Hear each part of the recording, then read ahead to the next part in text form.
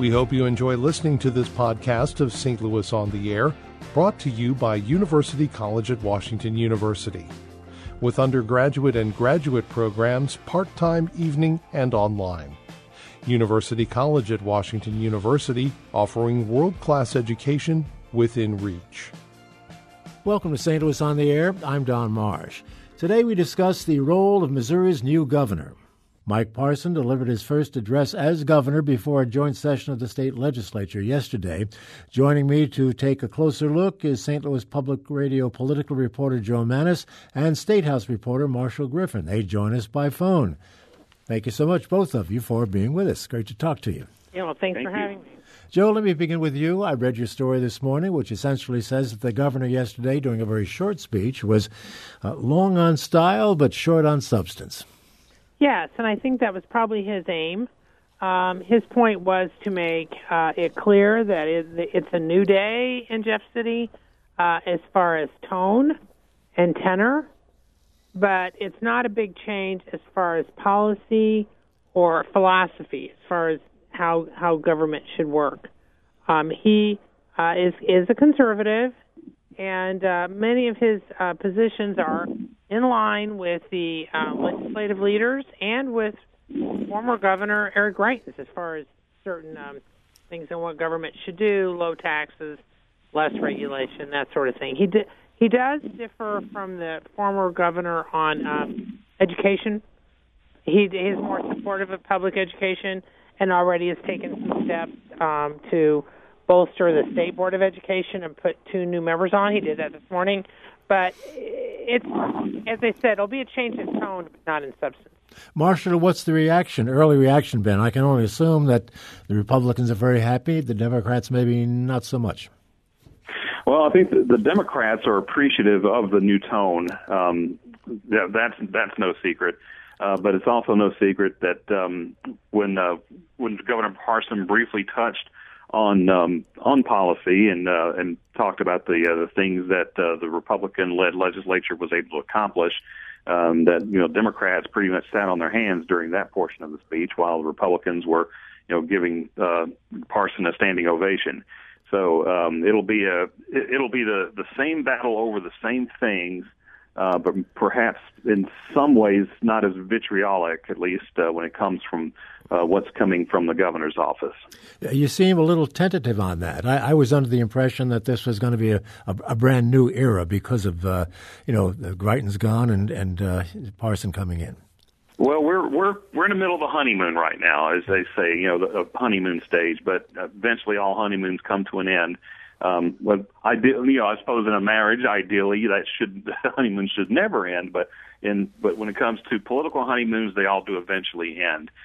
Some might question whether there ever actually was a honeymoon with the former governor. But like I say, these people, the Democrats will be able to at least have civil and cordial conversations with Parson, but they're going to be sharp disagreements, and eventually, those battles will flare up. Joe, you see some storm clouds as well, potentially? Well, possibly. I thought it was interesting. I talked to State Rep. Clem Smith, who's a Democrat from St. Louis, after the speech last night, and one of his first comments to me was that he appreciated the tone, but he said, I'm not drinking the Kool-Aid. Yeah.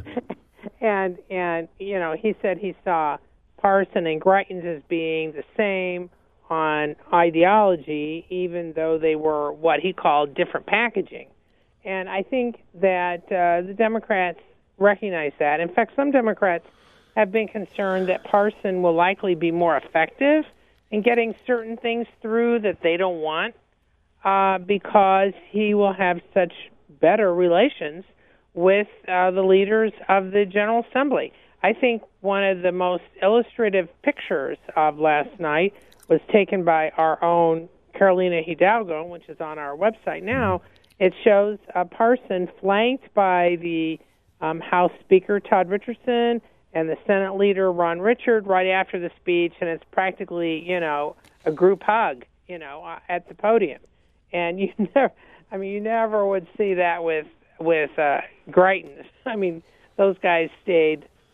There was a big distance between them and the previous governor.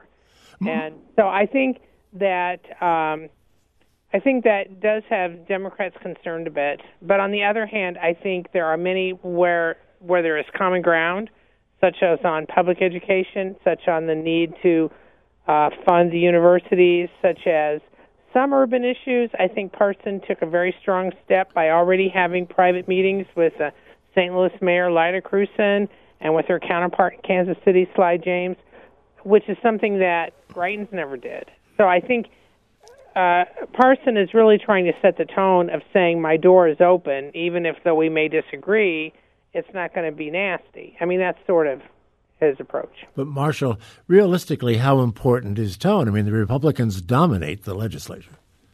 They do dominate the legislature, but as we could see with Republican supermajorities in the House and the Senate, and then with the Republican governor on the second floor of the Capitol, there was plenty of conflict, and of course a lot of that was with the former governor striking out a certain tone and wanting everyone to fall in line, and taking exception to when a fellow Republican disagreed or sharply criticized him. So that's the tone. It might be easier to get some things done now with Governor Parson, but I do think that there will still be conflicts, because conflicts always happen. They may not be very nasty conflicts or as nasty, and they may not happen as often, but there will still be conflict. Well, Joe, of course, this is an election year. How does Parson fit into all of that in terms of people trying to, jockey for position and for some success in November? Well, actually, his change of the tone politically is smart, because from the public's perspective, I mean, they don't get involved in all this nitty-gritty behind-the-scenes stuff. I mean, the public became aware of all these divisions between Greitens and fellow Republicans because of a few high-profile issues, and then, of course, the stuff about his affair. But if Parson has a more amenable tone, even if his policies are the same, what the public will see is more of a smooth process, government working, and they may not get into the nitty-gritty of whether or not they agree with it. And that, though, can really help the Republicans with the key swing voters. I mean, the Republicans, I've heard this from a number of them, and last week's special election, I think, proved it. They're being killed in the suburbs. I mean, that's one of the reasons they lost a state Senate seat last week by 20 points in suburban Kansas City, and that was a district that had been carried by Trump 2 years ago. Well, it's because these swing voters are very disturbed about what they're seeing. So by having a different tone, by coming across as a pleasant person, even if one disagrees with them, you can still talk to them, it does provide a much better image for the Republicans from the top down going into November. And it also ends all this infighting, between the governor and the legislature, the governor and, let's say, the Attorney General, Josh Hawley, who's running for the U.S. Senate. All that's gone. I mean, they're all trying to be like a happy family. So, I mean, that plays well politically. Marshall, the Greitens shadow was somewhat over that speech last night, or certain parts of the speech. He didn't name any names, the new governor, that is, but he certainly made it clear that he wants to get beyond some of the things that the former governor stood for. Yeah, and a lot of that comes back to style and the way that you deliver a message, because Greitens seemed to at least seemed to approach everything the same way as if he were a Navy SEAL going into combat, and that was go on the attack, get behind me and follow me, otherwise you're in the way. He didn't make a whole lot of friends in Jefferson City, and we didn't often see him try to negotiate positions. So that whole image of Greitens being on the attack was something that Parson did a 180 on, and he also during his speech he kind of subtly pointed that out in a few ways, saying we've seen the worst of politics, and we've seen the best of politics. And then there was the line talking about all the different people over the past 200 years who have served in a legislative post, saying, they did not come here, many of them did not come here to make a career out of politics, which seemed to fly in the face of Greitens constantly calling members of the legislature who disagree with him career politicians. Joe, how important is this listening tour? Well, I think, again, it kind of fits in with what we were just talking about. I think it does. I think Parson does want to introduce himself to the public because while he's a very familiar figure in Jefferson City in the state capitol, he's not so familiar outside of the capitol except in his area in southwest Missouri. So I think smartly he wants to, travel around the state. He's going to be in St. Louis Wednesday and meet with different groups or businesses or whatever, shows them out there, shows them reaching out, trying to listen to people, see what their concerns are. Again, this doesn't mean that his policies are going to be any different, but it does present a different, kinder, gentler image, whether or not the policies are that way. But it's smart. I mean, politically, it's smart. Marshall, as time winds down, just one final question about the prospect of finding a way to have a lieutenant governor now that vacancy exists. They're still talking about that, and is there anything you see that indicates they might come up with a way to fill that spot?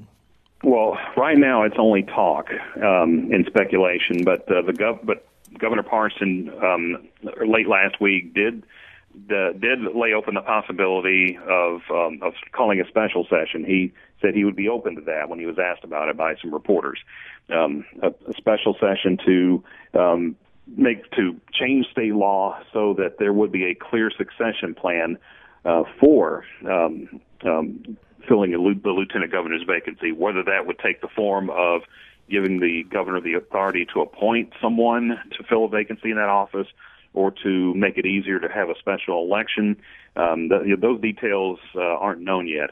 There was actually two different pieces of legislation that would have fixed that problem during the regular session, but they both died during the final week, and I think one died actually within the final hour of the 2018 session. So it didn't get solved this year when it could have been. There was two chances to do that. We have to take a break and say goodbye to you guys. But before I do that, we have a caller who has a question that maybe you can help him with. Let's do that if we can do it quickly. Tom in St. Louis, go ahead, but make it quick, please. Don, from what I hear, it sounds like one place where the new governor might be different from Greitens is education. He seems close to educators and less interested in like charter schools and that sort of thing than Greitens. Am I getting that right? Yeah. Yeah. Yes. Yes. Yeah. Yes. Go ahead, Joe. Yes, he's very much a supporter of public education. You need to, he's a man from rural Missouri, and in rural Missouri, the public school districts are very popular. Frankly, because in many cases that's all they have. There's not charter schools out there. Most of the charter schools are in urban or suburban areas. And so Parson is very well aware of some of the issues and the importance of public education in rural Missouri. So that's one of the reasons why he wants to get things straightened up really quick on the state Board of Education, because he's been hearing from these rural superintendents for some time. So that was one of his first things on his agenda, and his appointments this morning, I think, are aimed at sending a message that he's trying to deliver. Marshall, if you have something to add it. Otherwise, we'll say goodbye. Well, just that it'll be interesting to see what happens on Thursday when the State Board of Education does finally hold a legally required meeting with enough voting members. So I look to see for a change in direction as far as more support for the State Board of Education and its mission. All right. Well, thanks to both of you, reporters Joe Mannies and Marshall Griffin. This is St. Louis on the Air on St. Louis Public Radio, 90.7 KWMU.